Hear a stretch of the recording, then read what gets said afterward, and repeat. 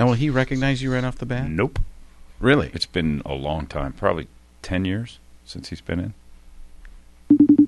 I bet he won't recognize. Well, he did like my Alan Alda impression. That might be what he remembers. Because that made him giggle. But who remembers? Oh, hello. There we are. John, move in so we can see you. There he is. What the hell, John? Hi, Kevin. How are you? Sorry. Good. I don't like getting too close nowadays. Yeah, I don't blame you. The Caliendo Cast with Frank Caliendo, John Holmberg, Scott Long, and the rest of the Caliendo crew. It's the most important podcast in the history of Western civilization.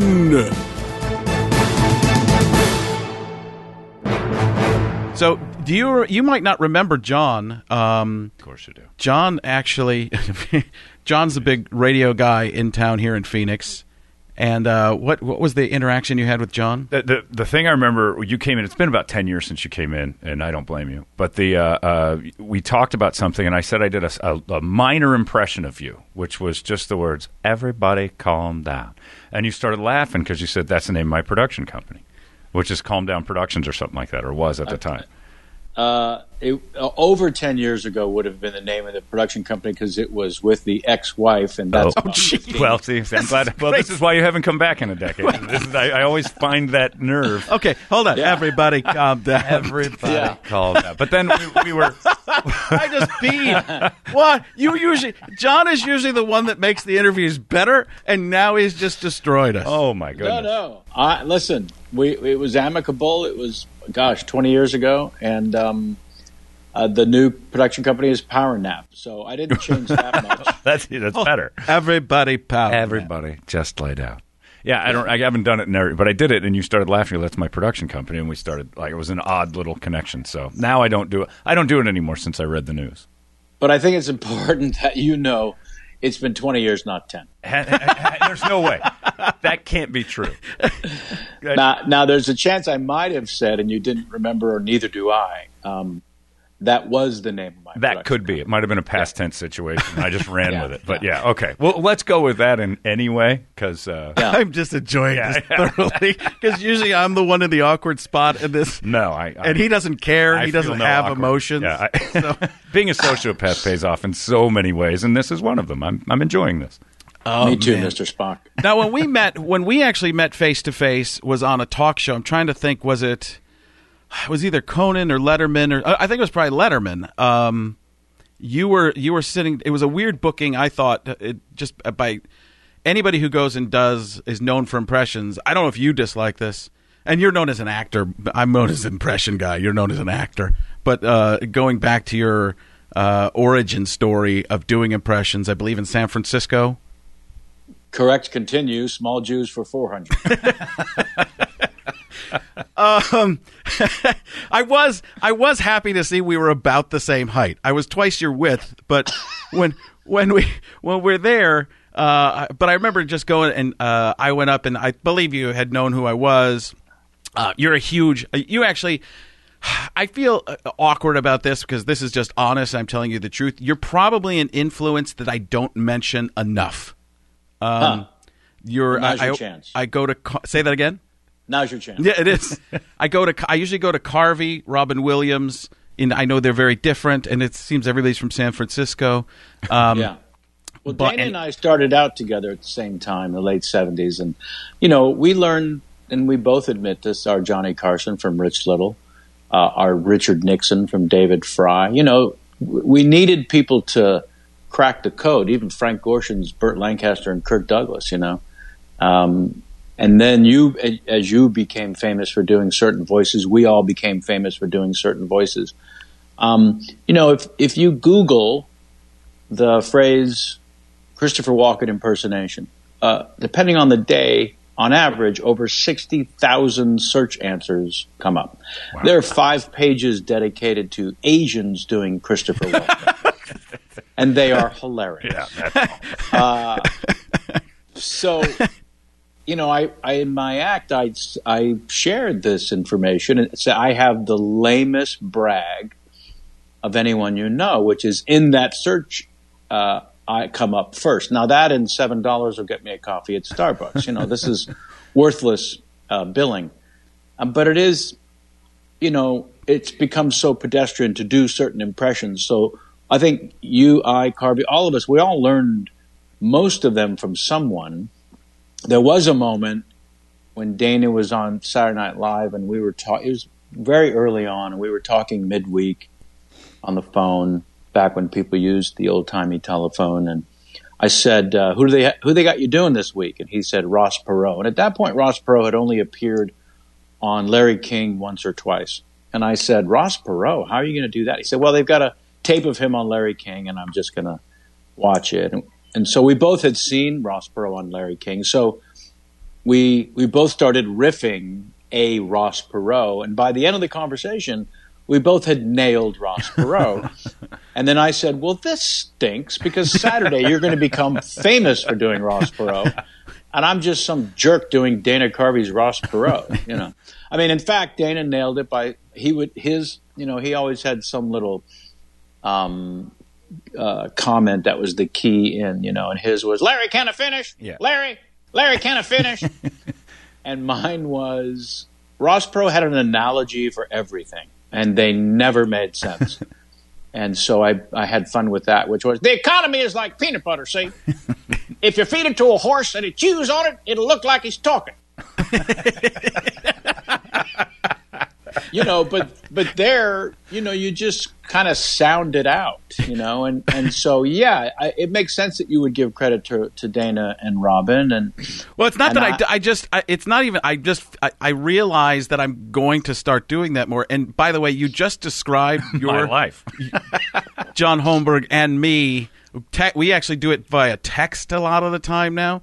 So we learn impressions on text. Yeah, we go text. We figure out the phrases. And then we go back and forth by just sending the audio clips, recordings, and I give him a lot of credit. Not all of it, but a lot of credit. And we kind of work them out constantly between us. And then when I go on his radio show, everybody's like, "You're just doing John." Yeah, and then when he goes everywhere else, because only in Phoenix am I the one who gets credit for the impressions. And then Frank comes on and they start, "Oh, you're doing John's impressions." And I'm like, "Aha! If you only knew." We just keep going back and forth on it. But we, to the disdain of my wife now, who can't stand Jim Nantz, who she never knew prior to the last 2 weeks. Oh, yeah. But it has been nonstop, like at the house, whenever I'm in the kitchen looking at her, going, "And now, along with my good friend Tony Romo," and then he's doing it. Now it's bringing to Adam Jim, it's West. incredible. And I'll come into this sometimes, and sometimes I'll just go into the hello, friends, Jim Nantz, along with Tony Romo. So we just keep going back and forth. How many texts did we send to just moments ago? It's nonstop. Because we have that technology now. We don't actually have to talk to each other. We don't like each other that much. We just show up for podcasts. I want to go back for a second, though, because I think you, and correct me if I'm wrong in this, I feel like you unlocked a lot of impressions for other people. Let's not fight like this. The Columbo, I think, has to be. Was there anybody before you doing that? Well, I don't remember seeing anyone do it. I don't think so. And the only Shatner I had seen was Jim Belushi did it on SNL. In a full-blown sketch, and it wasn't very good. It wasn't an impression, though. It was just in the no. suit. It was just the first, Yeah. And so I didn't really take from him. I took from my own obsession with William Shatner. But yeah, Peter Falk, I hadn't seen anyone do it. And also, I don't know why I'm so proud of this. It's so lame. I taught myself how to move just one eye because Peter Falk was very open about having a glass eye. Well, we all taught ourselves to move the one eye because of you. Yeah. I think that's... Oh, really? Oh, yeah. We all... Excuse me, pardon me. Sorry to bother. So many open mics I did when I started out was... Kevin Zach. No, it wasn't Kevin Zach. But it was a lot of... The special I saw when I was young was you were doing... it was a stand-up special, and... the way that sounds is terrible, but I saw you do a special, and Robin Williams shows up, and you do a little, "Oh, Mr. Happy," and I was like, "Wait a second, I love all these impressions. I've started doing these, and you're doing them and making a living at it, even though your special was really mostly about stand-up." But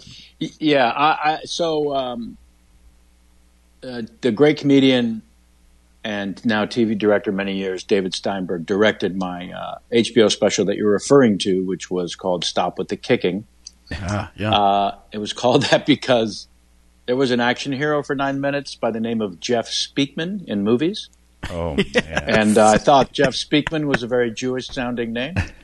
So I had to act out what it would be to be a Jewish action hero, which invariably ended with the action hero saying, "Stop with the kicking," to his opponent.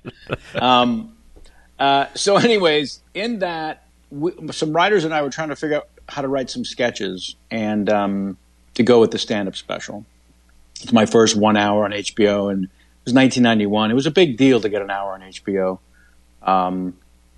And so one day David Steinberg came in and said, have you guys seen Madonna's Truth or Dare movie, where she chose to document herself, basically, and her concert was in color, and the documentary backstage of her life preparing to go on stage was in black and white. He said, let's do that, but we'll mock the backstage stuff. So I had a camera crew following me in black and white, and we did all these setups, like I'm walking down the hallway and a nun comes out with a check and says, thanks for donating, to the kids, all of that kind of stuff. And one of the things was, yes, as you mentioned, I was in like a theater makeup room with a mirror with the little light bulbs around it, and I'm talking to myself in the mirror.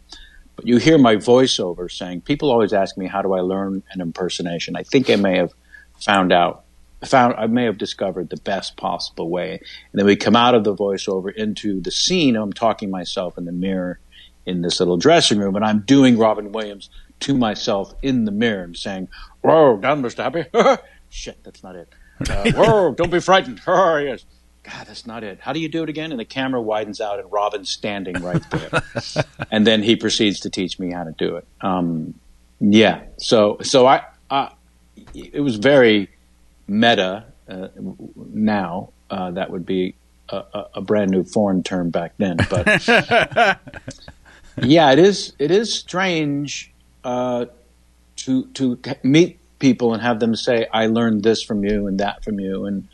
And I certainly said to Rich Little when I met him, I mentioned that it was a shame that he wouldn't know comedy if he was hit in the face with the funny shovel. Did you actually? You didn't say that, right? No, I just say that on podcasts and radio shows. But I did, let him know that Dana Carvey and I learned our Johnny Carson from him. Yeah. And there's I'm sure people have endlessly come up to you, Frank, and said, that John Madden or whoever it was that you taught people how to do. It's a weird thing, right? To pass this on, I guess. You taught me that in the hallway at the station, the Madden. You just said it's Ted Koppel.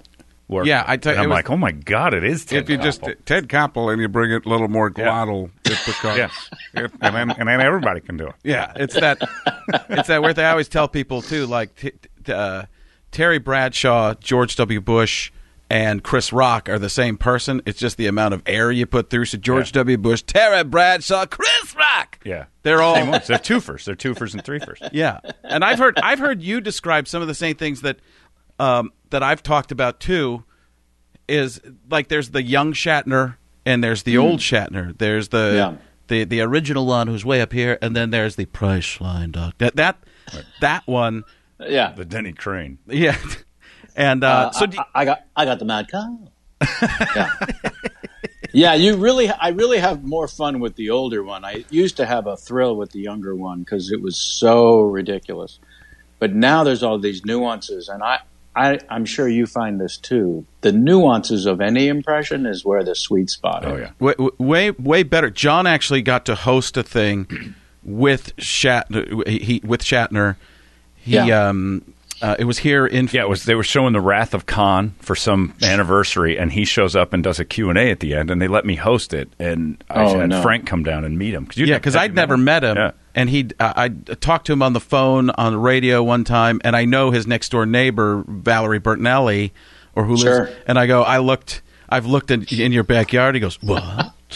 Well, and there was this Tom Vitale, Valerie's husband, said to ask him about the golf cart, and apparently he was doing wheelies on a golf cart. And this is the only time. This is how I knew Shatner was an incredible actor. Yeah, because I didn't know anything about the story. I go, tell me about the golf cart, and he looks at the golf cart and he goes, unbelievable.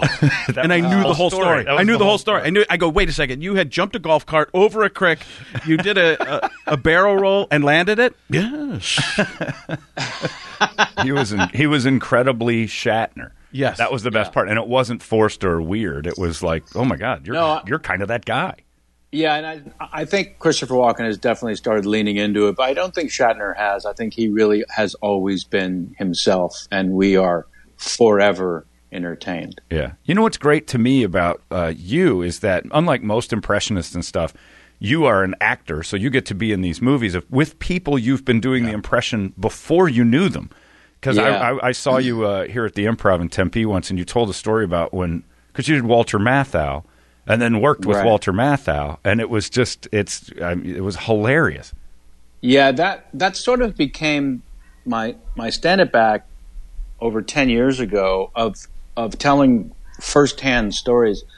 I was very fortunate to have no formal training as an actor, and after several hundred auditions, get very lucky in a couple things, and then A Few Good Men happened, and then it was offers instead of auditions, and really kind of crazy. And then in the 90s, I was a girl who couldn't say no, and I did about 40 movies in the 90s, 6 of them quite good. Just the worst. But, as a stand-up, you don't say no. When someone says there's stage time or a gig, the answer is always yes, right?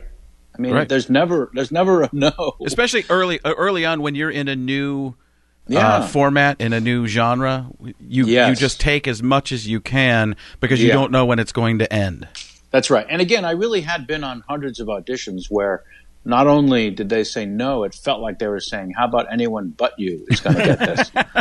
And when you experience hundreds of those, and then within a couple of years they're offering you things, I don't think no ever even crossed my mind until I was 30 deep.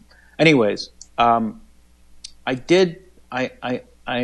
definitely didn't have any formal training, but I absolutely learned how to act because I'd studied doing impersonations. You're building the impression.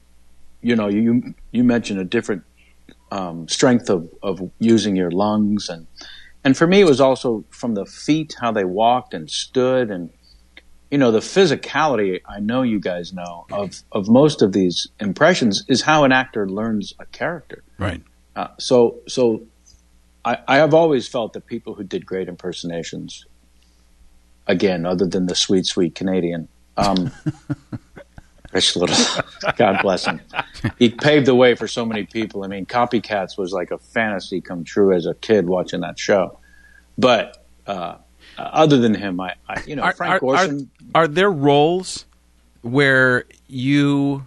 Because there are different ways of going about acting. There's the way of just creating something and making it come completely from you and becoming the character, or there is a way to, you study somebody and model that person, model that character after, the person you're looking at. And in terms of an impression, Josh Brolin actually told me he did this with me. For W, he and Oliver Stone watched me do George W. Bush, and it's something I play on a loop for people.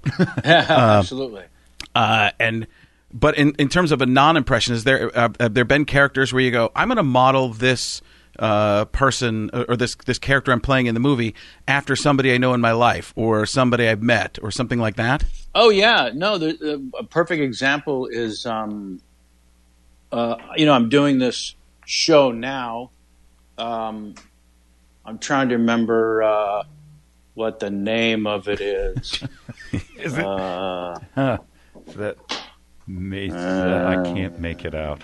I'm trying very mad. Say hi to Alex for me. Marvelous. Oh, sorry.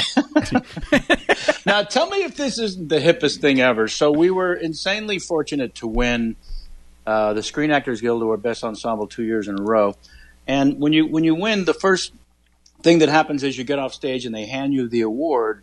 and you sign a thing, and you take it home that night. But, of course, they don't know who's going to win, so they don't have the little plaques on them, which they mail to you a month later. And then you put them on. It's self-adhesive. It's real super easy. So this is the first one, right? Cool. And then this is the second one. Now, is that the hippest thing ever? Or am I crazy? No, that's pretty cool. This one? Right? I mean, also that. Yeah, I was going to say, that's what I'm talking about. The sweet, sweet ass on that other one. Could you turn them both around? But my fiance says I'm going to regret that, but I don't. Yeah, so I mean, I'm a comedian. This is what you do with the second one. So in the case of Marvelous Mrs. Maisel, I am 100% channeling Lou Jacoby from a film I did with him called Avalon, Barry Levinson's Jew masterpiece. Yeah. Lou Jacoby, for those of you wondering, was the guy who said, "I can't believe I ate the whole thing" in a commercial from 100 years ago. But in Avalon, you cut the turkey without me. So the weird irony of my acting career is I rarely get to be the funny one, but I never get to be the loud, obnoxious Jew. And weirdly, everyone who knows me thinks what I'm doing in Mrs. Maisel I was born to do. But I am channeling Lou Jacoby 100%. Oh. I didn't even know that. I didn't even recognize that was someone else. Yeah. Well, that's Carvey talks about that too, where when you do an impression of a non-famous person, it's a character in terms of sketch. It's just more interesting because you're most of the time much more subtle. Your acting, sketch is so big and over the top. A lot of times casting directors look at you and go, you're a sketch actor. You're never going to be able to act in movies. I'm very envious. I'm not going to use the word jealous because it's more envious because I'm glad it's you because, jealous seems like a terrible term to me in terms of the connotation. You sound kind of jealous. I'm very jealous. It's not healthy. It's not healthy for But you have nuanced performances. You're on the big screen. Those are tough things to do. Yeah. And I've watched that and gone, man, because I remember there was a manager who I used to be with, Barry Katz, who was talking about Jay Moore, and he's like, man, nobody has the career that Jay Moore has to be a comedian and then be an actor. And I was like, Kevin Pollak. You got me. I was like, he's been in massive movies. He's been in comedies. He's been in dramas. He's been in everything. Oh, man. Unbelievable. So we even did a sketch on my show that was Barry Katz. I don't know if you know, but he tried to, in the sketch, he tries to sign everybody on the show. They're like I'm going to sign you, man. I'm already with you. Awesome. How much? What percentage? I'll give you a deal. I had him try and sign the pizza guy. Oh, that's man, great. And you signed a lamp. Look at the way you light up this room. You're incredible. Amazing. Who flipped great. off the switch? But that's the thing that I'm most envious of is you get into movies, and like you said, it was a long road that nobody sees of all those auditions. Oh yeah. But then to do it, and be there for quite a long time is awesome. It's shocking to me to this day. Do you still have fun doing the impressions? I mean, or learning? Oh yeah, them? yeah. So I was saying that 10 years ago I started telling the stories of working with these people in film as a comedian and impersonator first and foremost. And then I ended up being around these people. Even in A Few Good Men, there's a moment in the film where Tom Cruise does an impression of Colonel Jessup. Mm-hmm. And, when it happened in the moment, it was improvised. And then everyone immediately assumed I had taught Tom how to do Jack Nicholson. No, but the aliens had taught Tom. Yeah, of course. Yeah. But everyone did Jack Nicholson in the 90s, the way that everyone does Christopher Walken now.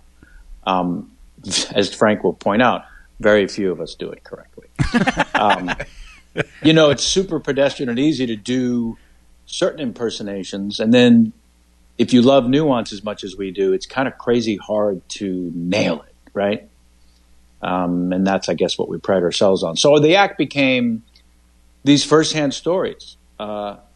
I guess the reason I mentioned the movies in the 90s and getting offers and stuff is because I drifted away from stand-up after A Few Good Men, and I hadn't done it for 10 years. And when I came back to do it and put together a new act, I realized I had done a couple dozen talk show appearances, Carson, Letterman, and I had written those appearances. I always did panel in the guise of, and material in the guides of conversation. So I realized I had 40 minutes of material by taking these talk show stories, which were what it was like to meet Walter Matthau on A Few Good or Grumpy Old Men. I did a lot of men pictures, and it just looked like I was sharing an anecdote of like a talk show story, but it was perfect for the stand-up act. Once I realized people really did and do enjoy the behind-the-scenes real stories, now I'm also impersonating the person within the story, right? So then it became this triple threat.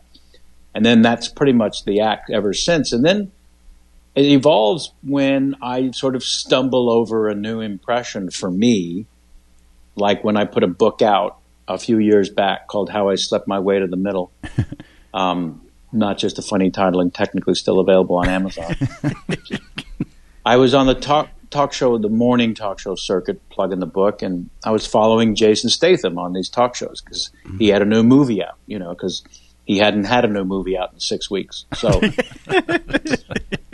So invariably, after I would follow Mr. Statham on these shows, and the host or hostess would say, Jason Statham was just here. I know you do voices. Do you do Jason Statham? You could only hear that so many times before you have to teach yourself how to do Jason Statham. And I did. But then I realized I could teach the audience how to do it. So that becomes part of the act.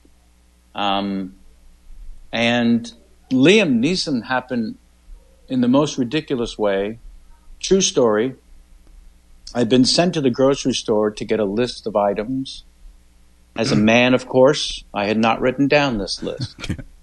And so as I was driving to the grocery store, I was trying to remember the list because I knew I was going to mess it up, but I didn't want to. And I remembered one of the items, and I said it out loud into the rear view mirror, inexplicably as Liam Neeson. Now, I say inexplicably because I'd never thought to do him before. I don't know why. He's an action hero in his late 60s. Why not do him? But there it happened. I was driving, and then I looked in the rearview mirror, and I said, bananas. Now, I've never heard Liam say bananas in a movie, ever. I don't know why. I really, truly don't know why. But then, all I could picture was him at an IHOP. What would you like on your waffle? Bananas. Go, I will find you.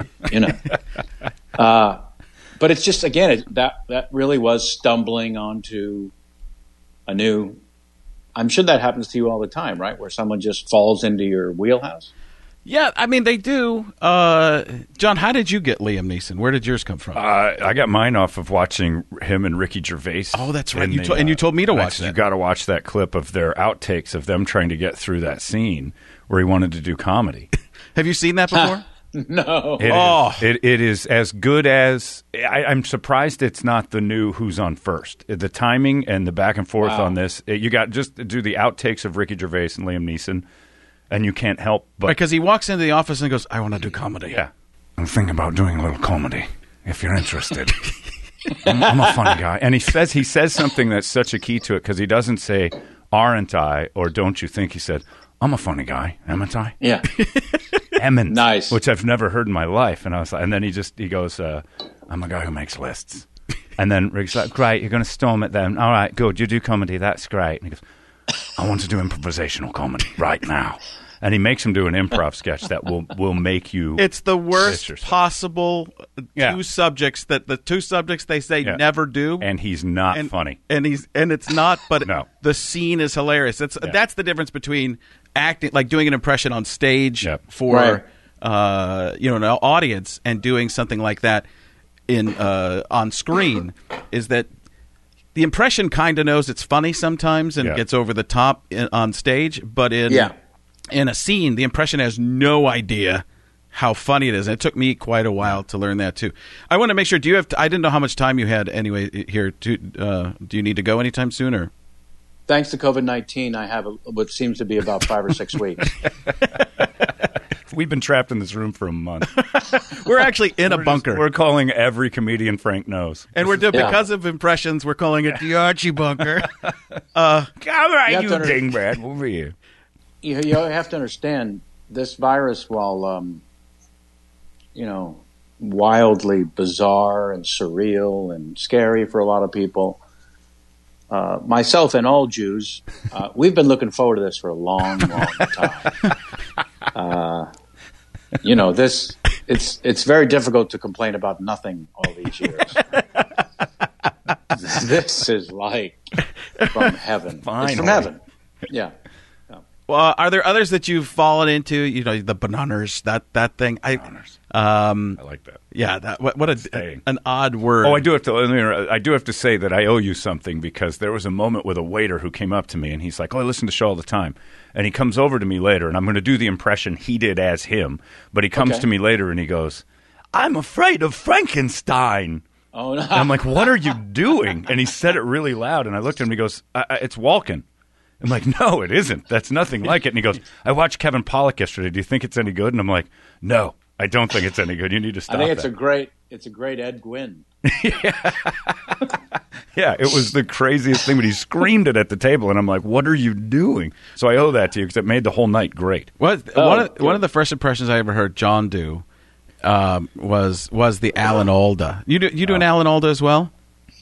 I never tried. Okay. Also because I was the first to sort of nail Alan Arkin. That's felt like it might have felt a little weird. Do it a little. Well, yeah, it was. The guy that sat next to me wasn't Alan Alda, but I thought it was, and he was messing with me. He goes, "I hear the girl in this is fantastic. I'll be over in the showers watching Margaret with Frank." And I started laughing. Yeah, and the guy next to me is evidently an impressionist that looks just like Alan Alda, and he sat next to me in a movie called Sucker Punch. Jesus. Yeah, and I'm looking. It was in Glendale, California. I'm looking at him, and he goes, "Yeah, it's me." I'm like, "Oh my god, that's not what Alan Alda would say," and he wouldn't be here by himself at Sucker Punch. This like teen. Were you romp. by yourself? Yeah, well, I was testing out my social anxiety. I went to a movie alone, and this happened. And then he goes, "I hear the girl in this is fantastic," and he looks right back at the screen, and I'm like, I gotta get that. That's too good to be true. Well, it is. There's another example. When you hear someone else nail it, it becomes so clear. Yeah. Well, I also find that when you meet the person, and a lot of my act has become that similar type of thing that you talk about. Yours are in movies. Mine are in green rooms at sports shows.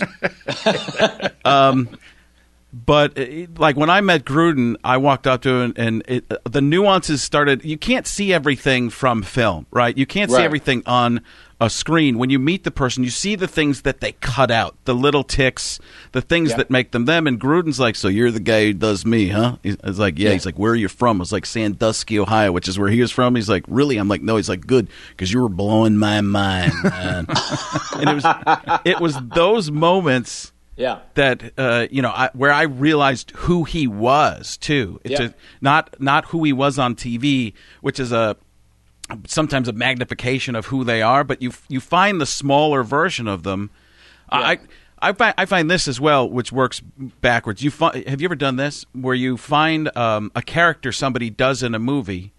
And this is one of the things that's always bothered me. Somebody will say, I know this is a bad name to use right now, I guess, because of what's going on with COVID-19, but Tom Hanks. Somebody will say, I do a Tom Hanks impression, and then they'll go, "Life is like a box of chocolate." Right. No, you're doing a Forrest Gump impression.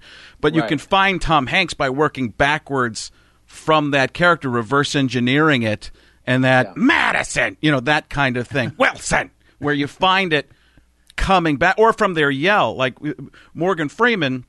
That normal talk right here. But are you in the bathroom smoking crack? Come on, Sonny. Now sing the school song. Where you can find different parts of who they are. And do you find yourself doing that as well? Yeah, I always, in terms of doing the actor from a movie, that's what most fans want you to do. Like they want me to talk about a cowbell. Right? Because that's how they do it with their friends. Right. And so then that obviously becomes, I know this sounds condescending because it is. That becomes it's fine. It's our whole show. Yeah.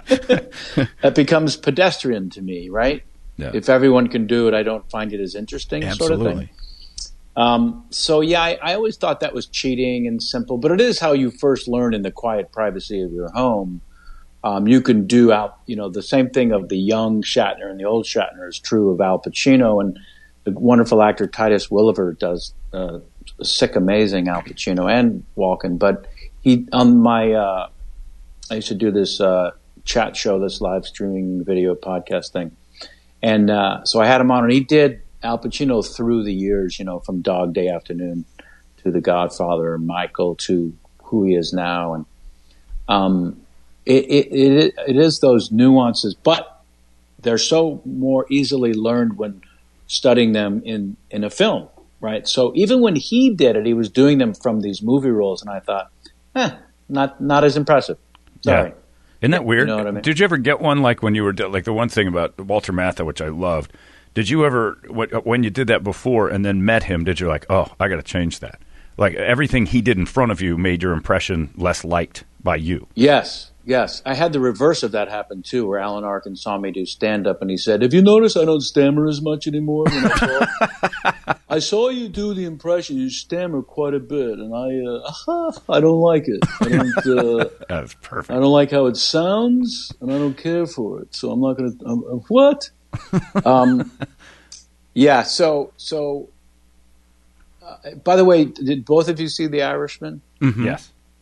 I still feel like I'm there watching it. I between Pacino, De Niro, and Pesci, I felt like at one point I was watching three old guys who couldn't find their keys for 4 hours. I can't find my keys. I don't know where they are. I can't find them. It's the Chrysler. McConaughey said, "Get the Lincoln." I got the Chrysler. I can't find them. Can I swear on this? Yeah. I forgot that. This fucking guy with the fucking keys over here. And then this is all De Niro can do now with that face, right? So when they CGI, and I don't care if he's 30, 52, 71 throughout the film, he can only do that face. Yeah. Our greatest actor has been reduced. Yeah. I don't understand where the emotion's coming from anymore, and it was driving me crazy. It was breaking my heart. We talked about him. The fact that when they CGI'd the faces on, they still had the 70-some-year-old bodies, and when they went to the guy up, when they went to kick somebody, and it was like, get my walker, hey, I am bustling you, kicking your ass. It's happening. Ow! Look at that. My foot's on your hand. That's gotta hurt. To go back a second, I met Tom Hiddleston, who does great impressions, plays Loki in the Avengers. Oh, yeah. And I met him with my daughter at a Comic-Con. She loves all these. My daughter started to do some impressions, too. And so I was talking about impressions with him. I don't know if he knew who I was or if an agent let him know who I was so he could make me look cool to my daughter. But I go up to him and I'm talking about impressions. I was like, I do a bunch of impressions. Yes, I know, but... And then we're talking for a little bit, super nice, and didn't mean anything mean by it because, yes, I do impressions of people I work with in films. I was like, oh, I do impressions of people I've seen in films. So it was one of those moments where that's how much, that's kind of the same kind of feeling I have with you. Is like, oh, you get to go that extra step. Yeah. And part of it's, some of it's my own doing. I don't live in Los Angeles. I haven't worked at the auditions, but there's never a proof that you're going to get anything anyway. It's hard to get it. People don't realize how impossible it is to get something even the first time. There's skill, but there's also luck. There's a lot of great people out there who've never been seen or never had the chance. Yes. I'm not meaning to demean anything, but I just think about that sometimes. People don't realize. You're saying you. Yeah, I'm the one. Right? I'm the one. It's all You're great, and you've never had that chance. I've got to try harder. Yeah. You want Kevin to get I got to try harder and be better. He's basically asking for a job on this. Can you tell Alex, can you act? I was on TV with her. I was nice to her. I was doing Brian Regan there. Wasn't even trying to do it, just did it for a second. Okay. Talk to the Maisel lady. Okay. Kevin, what impression have you tried that you wanted to get and never got? Oh, a lot of them, and it is a question that comes up, and I've got to develop a funny answer to it because, it boils down to listing names. Yeah. And Isn't it weird though? Because like you'll try, like I remember I think both of us got Berman off of someone else, but trying to do Seth Rogen, I got Chris Berman, and I quit the Seth Rogen thing, and I really want to try Seth Rogen. But now I can't do it because it always turns into someone else. Well, I was trying to do Berman, and it just became Al Pacino because I was trying to do Rumbling, Bumbling, Stumbling. He could go all the way, and it was Pacino going Rumbling, Bumbling, Stumbling. He could go all the way. There was that kind of thing, but then we turned them into characters. This is a John character that Chris Berman became the Berminions. So it's Chris Berman, but they're the minions from Despicable Me. Despicable Me, and they go, Sure.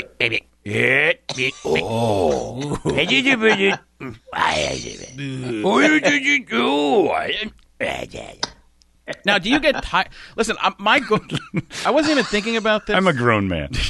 Yeah. And you know what the worst part is? He felt he needed to go, this is John's idea, but thanks a lot. No, because I think it's a great character. I think it's a brilliant play with the mashups like Tracy Morgan Freeman. Yeah. We come up with the same thing at different times or even the Sure. same time. I was Tracy Morgan. That's just the way it was at Shawshank. That's crazy. The warden didn't even look at his shoes. I also just realized that, because I'm laughing my ass off at what you guys are doing, but I also find myself not wasting any time in trying to make both of you laugh, that you've just added a third to whatever awful game it is the two of you play. Oh, that's all I wanted out of this. That's it. That was it. The goal has been met. You don't get the show, but this is better. I'll take it. I'll take anything. We'll include you absolutely. Anytime. Yeah, we're just desperately trying to make each other laugh and impress each other with the voices we can do. Pretty much. That's what's happening. Honestly, I wasn't going to. I think the audience cares about this. I get tired of most of the time, 99.9% of the time, I'm incredibly tired of talking about impressions. Yeah, of course. And until you talk to people who can do them, and people you respect, not just people who can do them, that you know can do them, can find nuances, create their own, and be funny. Those are all different things. If you look around YouTube or a lot of the internet, you just see people doing other people's impressions and doing lines from somebody's act or from a movie, and they don't. It's almost modern day Rich Little stuff, right? And they don't care about trying to find what actually makes the person really interesting. They just try to get the like with the easy impression. And that's when you talk to somebody who does study this and almost takes it as an art form or does take it as an art form, I start to be interested. I was away from impressions for a while, and then John and I started doing this podcast. All of a sudden, he got me caring about it and liking to do them again. I think, though, and I'll speak for both of you, and you can tell me I'm wrong, I think, and I do this to a certain extent, but I'm not at the level you guys are at with notoriety. I think you guys don't especially. Beat yourself up. I'd have to a little bit. It's the way I work. I think you guys take it for granted that it can't be done. You know what I mean? It's like I said the other day. You can imagine a 900-story building, but you can't build it. And people will say things like, "Oh, this is," you do these impressions, and they think it's easy, and I think you guys, and I to a certain extent, feel like yes, sometimes it does feel easy. It feels like you're stealing, and it's not that hard. And other people see it as a magic trick that is just unreal because their brains and their throats and their noses and their stuff don't do it. So I think when Frank kind of quit doing them or liking them, had a lot to do with the fact that you felt like it was so simple. Yeah, well, I don't know if it was so simple, but because I just kept going to the same stuff and doing the same things over. Well, you got bored, but still, I don't think impressionists respect what other people think of them because I think you're right. Yeah. And I always tell people, people say, "Can you do this person?" I go, "Listen, I'm a magician, not a wizard. Right. Yeah. These are magic tricks, and you have to practice the magic trick over and over and over so people don't know what's actually going on. It's not just conjuring up a spell and making it happen." Do you know Ross Marquand? Very well, yeah. I don't know him. I don't know. I've only met him once as a person, but I know how brilliant at impressions he is. He's incredible. And we went to lunch one time, and he just talked about how long it took him to get certain ones. And I was like, thank God. Yeah. Because I thought you were a wizard. And when you find out it takes some people some time, I was like, okay, at least you're going through some of the same stuff all of us are. You know, because you see somebody's, the fruits of their labor on the screen, and you're like, or wherever, and you're like, that's amazing. And you don't realize all the work that goes into it, just like anything. Yeah. Yeah, no, I started doing the deconstruction in my stand-up act of what an impersonation is, and I call it a parlor trick. But your analogy of the magician and the wizard is spot on, brilliantly perfect. That's what I tell people. The parlor trick of it is just, if I can think of someone you like and I can recreate them in front of you, I will steal all the affection you feel for the actual person. Interesting. That's the whole thing in a nutshell for me. Yeah. Well, you don't need a lot of the setup either, right? The person, people already know it's been painted, the picture's been painted, and you just have to kind of make a copy and hit on the important parts of it. All their emotions are already built in. Yeah, and that's that part is cheating for sure. Yeah, but I don't think people take. I think it's taken for granted by people who can do them that it is you're right about something neat that other right people don't. that. They really look up to it in a weird way, and I think impressionists often like because you're so but hard on what you do. You mentioned the Hiddleston thing. When you do meet an actor, I have met several who also do a couple of spot-on, perfect impressions themselves. There is a weird, how would I describe it? It's a weird feeling to meet a famous actor who can do these silly little impressions that I am taking for granted, as you point out. You know, I remember when Matt Damon on Letterman would force him to do Matthew McConaughey, and it was okay. It wasn't great, but it was good enough for Letterman to lose his mind. And then he would force Matt Damon to do it every time he was on the show. And it just made me laugh so hard because there's no way Matt Damon wanted to keep doing that. You know? And, you know, it was good. Like I said, it was funny the first 3 times I saw him do it. But, yeah. And my amazement of you, Frank, and Mr. Mangouin, is that you guys seem to do like 200. I never really had more than a half dozen that I could focus on at any one time. Because you got too busy being in film. Yeah, being incredible. Yeah. Well, no, that gets in the way a lot. Incredible. I think on it. Well, you're very kind, but I also think I just got lazy. I didn't want to go back to the magic shop and build new stuff. I've been there, and like I said, John does more than me, and I credit him for bringing me back to he does a morning radio show. Like he was in an impression coma. I kind of was. I had to go revive you. No, I was. I didn't have fun with it, and then it was the magic trick, and you feel like you're labeled the magician, and you want to try and do something. Well, let me else. ask you this, both of you guys, because I'm not on this end. Do you guys get kind of because I think the fun that you and I have, and it sounds like what you and Dana Carvey used to do, was the fun of the non-competitive thing, and I think in your worlds. Yeah. It gets really super competitive. Oh, Frank can do this, so I got to do this. And it becomes this, like, mine's better than yours thing. And I don't think you and I care at all. No. It's like, if you get it, I think it's great. Like, he does something that I'm like, okay, that's yours. That's forever yours, and that's brilliant. And I love it. I never really felt competitive with someone who became famous doing impressions. What happens, and it happens to every comedian when they hear a good joke, you go, shit, why didn't I think to do that guy? Yeah, that happens all the time. But then you realize, oh, it's an impression. I can do mine. It isn't someone's material. Like I don't know why, but I stumbled across this joke. And the moment it happened, my very first thought was, I'll bet 11,000 comedians already wrote this joke. Yeah. And the joke is so simple, but I just thought of it in the moment, and yet I'm instantly convinced it couldn't have been original. I didn't hear it from someone else, and it was simply, how does a Canadian answer the telephone? Sorry, hello. Don't you think that's an old joke? It has to be, right? It seems like it should be, but I've never heard it until just now, so maybe not. But so that's how I feel about an impersonation. When someone just keeps it simple, like that joke, but just nails it in a couple of words, you're like, shit, that's it. Yeah. You got it. Yeah. Yeah. It's and having to deal with comedians a lot, I realize that you guys don't laugh like normal. You think, oh, that's good, or damn it, that should have been something I thought of, or it's just you don't like it. I like making comedians laugh is what everybody tries to do. I think after 20 years of radio, my goal is to just make them go nice or that's great, because that's almost better. A laugh is good from a normal person. A comedian will tell you whether or not it's approved. Well, a lot of people, John gets a lot of guests on the show because he sells a lot of tickets here in town. So when people go on that part I remember. On the street. So finally. when people come on his show, they're like, say, oh, this guy's actually funny, as opposed to, yes. You go into a lot of radio stations, we as comics, we all, and the other thing, and we're tribalists, right? We're very tribal. We're like, we're comedians. We know what's funny. The radio guys are like, oh, God, a comedian. Everybody has their own thing that they... You're right most of the time. Yeah, well, a lot of radio.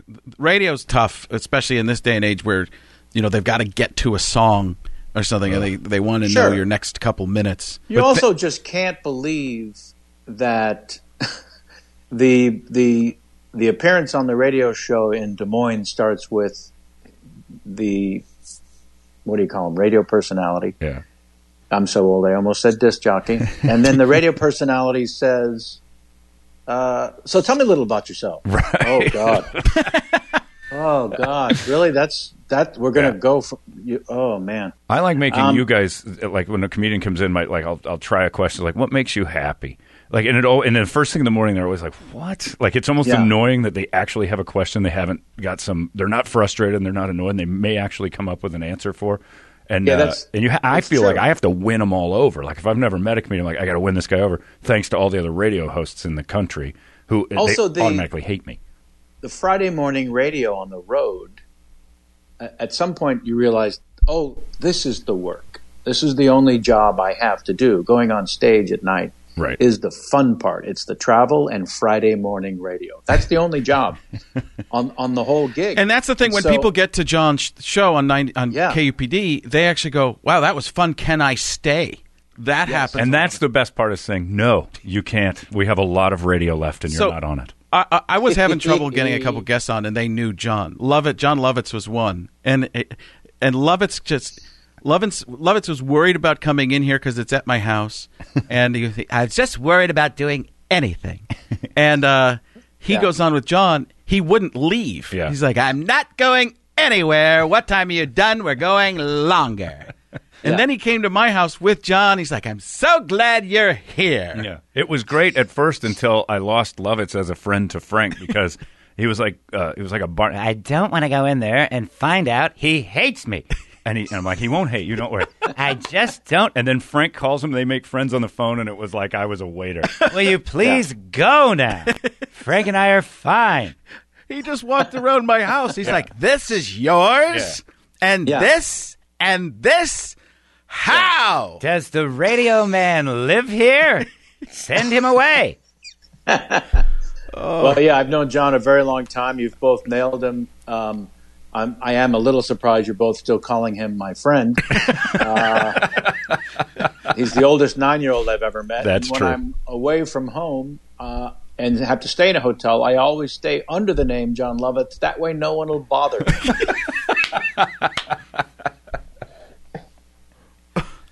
Tell him that joke. Have songs written about you in case now anybody was wondering. Yeah. Would you do this again? You can say no. That would be fun if you did, actually. It wasn't that great. I feel like we've got to let you go because I was expecting 15, 20 minutes. You're hoarding. I'm so ecstatic that you spent this much time. Yeah, no problem. And it was fun to hear. We are going to put you on that, if it's okay that I give John your number as well. We're putting your number on there, and we'll start throwing stuff past you if you don't care about getting texts at all hours of the day and night. Oh yeah, no, absolutely, yeah. I look forward to that. Us working on crap put me on the thread, unless Lovitz is on the thread, and then then cancel. What we should do that. Just get Lovitz on. All three of us. Why is this happening? How come he doesn't call me? It's 11p. My problem is I am so annoyed by Lovitz that you guys do him so well, I'm instantly annoyed. Yeah, we can do it again. This has been more fun than possible, or mathematically correct. So, yeah, of course we can do it again. I don't know what this is we've been doing, though, to be frank. We don't either. To be frank. That's what we should have called Frank this. and John. Yeah, well, I don't even need to be part of it. Frankie and Johnny. I've been trying to get out of this for months. No, yeah, John came in a couple times. He goes, I'm actually having fun here. Yeah. I didn't think I'd have fun here. I was like, it was reverse. I was the comedian that didn't want to be here. Yeah. Is it a daily Good live God, no. streaming video? No. No, What right is it? now we come out once. We're doing once a week. It's actually started to take off because we've gotten dirty, which was Sure. me. And we did John Madden reading Pornhub off of his phone. Absolutely. And just that's the crazy thing about. I know I said I'd let you go, but then I just thought of this. You're all of a sudden Kevin's grandmother. Well, here we go. I've got one more thing and a cookie for you. Why don't you call, Kevin? Why haven't you been on the show? No, I'm just going to be playing. His grandmother's played by me. Jealous? You never knew. Acting. Now I've forgotten. Well, thank God. Kevin, thanks for joining me. We'll get into it You next wanted time. me to... You wanted me to read Pornhub? As Oh, you want to do that? No, I don't. pull it up. Is that what you No, were you don't. leading No, to? I was just telling you about Pulling that it was up one anyway. of the things. Oh, Well, I don't No, know. how you're gonna do it. my last stand-up special, which has been a few years now, I just because people always said, I love this actor. I could watch him read from the phone book. So I came out and I read a couple pages of a children's book as Christopher Walken, and then I read the phone book as Christopher Walken, and then I read a Chinese takeout menu as Christopher Walken, and so stuff like that has always made me laugh. But okay, this was my point: is people went as a comedian, as a stand-up, people you would do something like that unless it just fit the situation perfectly. Yeah.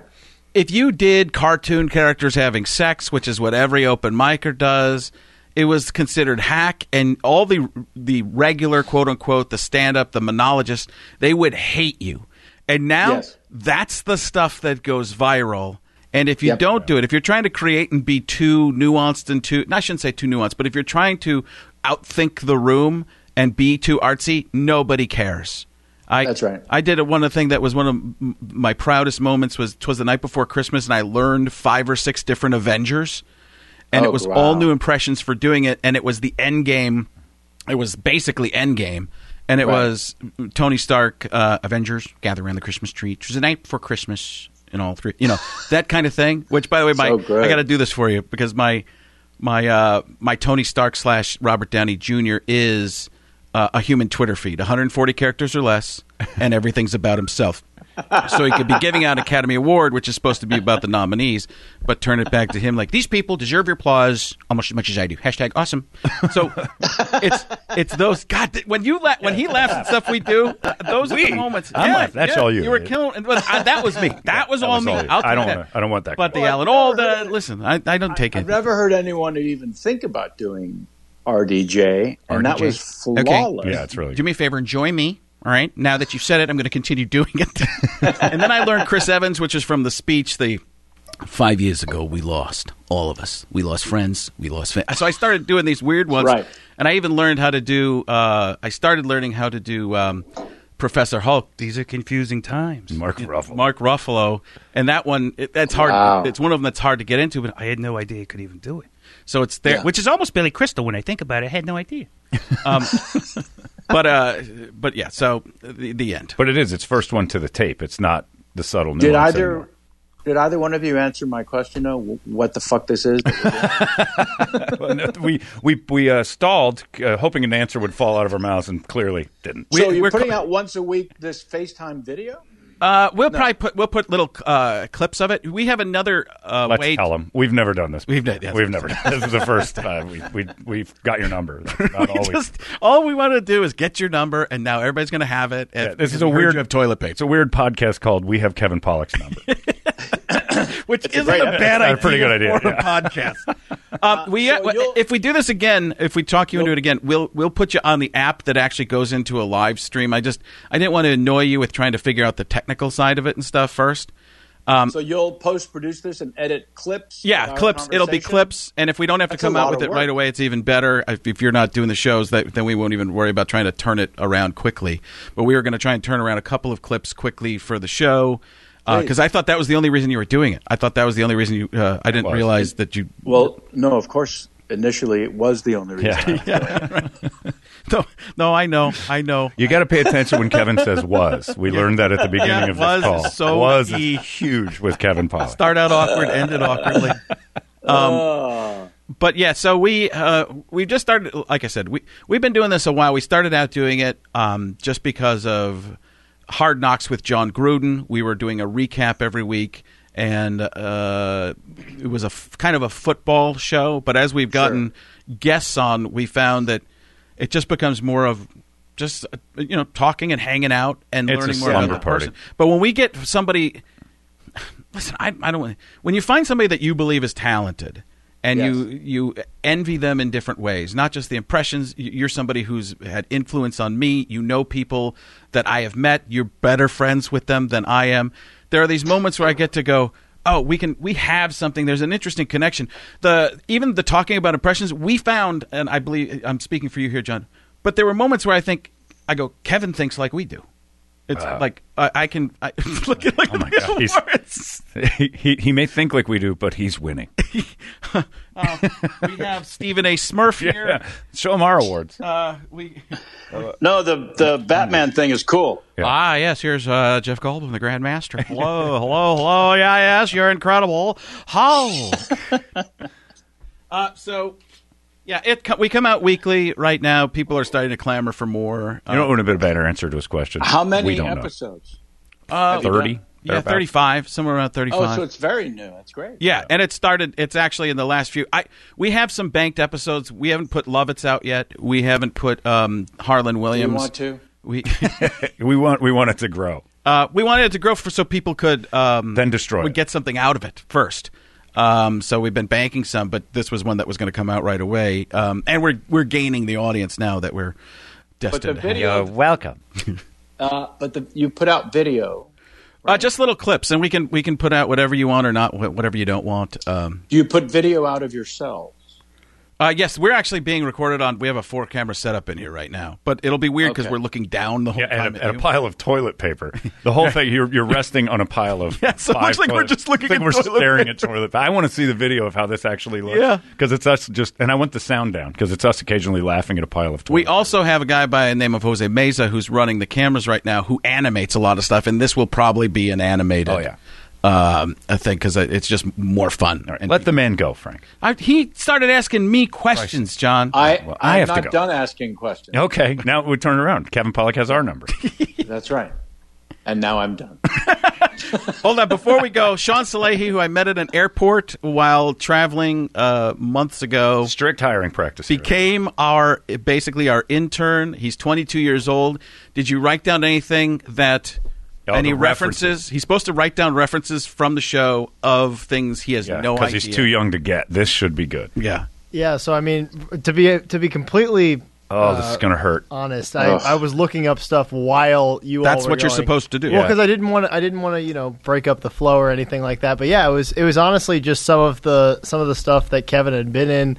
It's God. Terrible. Not the guest. Oh, you're not supposed to attack us. Attack us. The We guest, can take that out. We can take that out. No, it was more. We wanted him back, you jackass. That's not how. Kevin, you should go, and then we'll do this after. No, it was more so. Honestly, it wasn't the films because Don't be honest. Yeah. No, because it was the films that I was familiar with. It was more of the HBO stuff before I was alive that I was curious. I'm tired. It's I'm getting tired of worse. Yeah. Yeah, Prior to my father giving my mother life. I love. Are you doing Brian Campbell? What? I love that you guys are feeling bad for me, but I think this is actually one of the best aspects of the show so far. Is someone in their early 20s? Is that what you said? 22. Yeah. Completely and utterly clueless about a lot of the things we've been talking about. Not from a position of no interest. Just it hasn't crossed his purview. There's no resonance. You know what I mean? Well, you've heard those, and maybe this has happened to you as well. I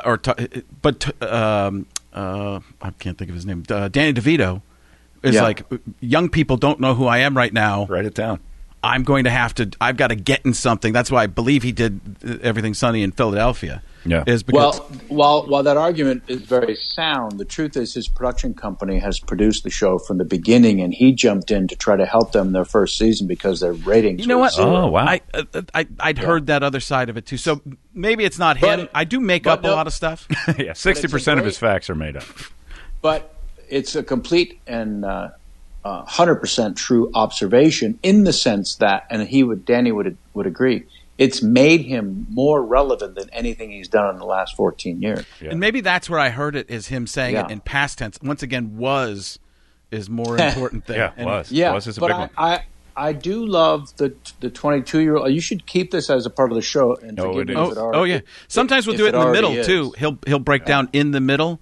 And we booed him because he didn't know who Norm MacDonald. Yeah, we're doing Norm. We're just going around. Hey, you cocksucker! You know, that guy's got a great big cock. You know, that young child over there, that kid that doesn't know who I am. You know. Do you know the? Someone just used this as a reference, and my better half and I have been laughing about it nonstop when he was talking about he did this as a news update piece. The OJ. He did obviously endless things about the OJ trial while doing news update, but it was about the photograph of Johnny Cochran holding the knit cap. I haven't seen that. I've seen the picture. I'm going to ruin it and paraphrase it horribly, but he said something about because they'll throw up the photo and then they'll comment about what the photo is representing in that situation when Norm or anyone's doing news update, and he says. Moments after Johnny, I don't really do Norm. Moments after Johnny Cochran held up the knit cap, OJ said, "Hey, that's my fancy stabbing cap." And I'm sure I got all that wrong. It's not fancy; it's something else. My lucky. That's my lucky. Hey, that's my lucky stabbing cap. That's what it was. I remember that. Oh God. Yeah. But so the 22-year-old's name is what? Sean Salehi. Okay. We're big on alliteration. Yeah. I don't need his last name. I'm not going to remember it. Sean, listen. Yes, sir. Please stop that immediately. Definitely check out Norm. Just YouTube Norm on the news desk. All right. Oh, yeah. If you want to really be hip to one of the arguably the funniest news desk Saturday Night Live guy. I agree. Of all of them. Yeah. And one of the reasons is he did not ever care if the audience laughed and got the joke. And I feel like that's all Colin Jost does is wait for the laugh. He does the line and then he looks at the audience and stares them down until they laugh. Right. Whereas Norm would just... He would chastise them every once in a while. Oh, yeah. I mean, yeah, but he seemed to never really care, and that's why it was so beautiful to me. Oh, he's brilliant. As we're proving, we could clearly do this for 3 hours at a time. So we'll figure out when the next one is, and I look forward to it. In the meantime, thanks for throwing up some clips, and I hope folks have a chance and are allowed to come see me at Stand Up Live. Hey, can we go out on a zoom in of your awards? Yeah. One more time. I realized I hadn't. I can't believe you asked, thinking, I'll never get him to do that. And here I go. He's wandering. I mean, it was immediate. There was zero hesitation. There were a few times when, of course, I mentioned Christopher Walken, but I don't think I ever really did the voice. No. And I will say, I put out a podcast a few years back called Talkin' Walken, where it was like my dinner with Andre, and I just had a friend come over the house and sit at this very dining table, and we would have a conversation, talk about the minutiae of life. And inexplicably, I spoke only as Christopher Walken. We never referenced him or me during the conversation. I would just pull up odd news stories, and we would, whoever the person was. I put out maybe 15 episodes or something. And after the second one, Jay Moore tweeted something with a link to it. And, Jay Moore is the first on TV doing Christopher Walken. And so he put out this tweet with the clip from the podcast saying, "Right here in this moment is when Kevin Pollak became the best Christopher Walken impersonator." And it is a very bizarre sort of funny thing like the highest possible compliment. And I realized all the acting I've ever done, the only compliments I ever cared about was from someone I admired the most, right? Yes. And I remember once the Golden Globes, when you get out of that thing, I've only been a couple of times, when you get out of that thing, there's 600 people trying to get out 2 small doors, and it's very slow, and you're just standing on stairs next to very famous people awkwardly with nothing to say. And I found myself in that position, standing next to Gene Hackman, my absolute favorite actor of all time. And I just said to him, and I waited, like 7 minutes into this 28-minute trying to get the fuck out of this venue. And I'm just for 7 minutes trying to think, what do you say? What could you possibly say that he hasn't heard? And I finally just completely was an asshole and said, I need to say that I'm a very, very big fan of your work, sir. And, and a couple seconds later, he smiled warmly and said, and I of you. And even if he was just being kind, I didn't care. Because I also felt like this is a guy who doesn't suffer fools. And if he didn't feel that way, why would he ever need to make me happy? You know what I mean?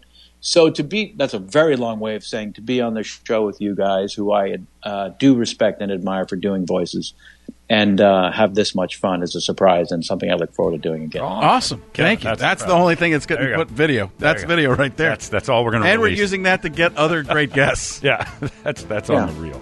Thank you, man. That was awesome. No, really appreciate that. That means more than you can imagine. Well, probably as much as you imagine. It probably means as much. Yeah, I'm very aware of how much it means. That's mostly why I said it. It's the second. It literally is a fake ego like us too. It's the second most meaningful thing anyone's ever said to me since Gene Hackman invited me to dinner.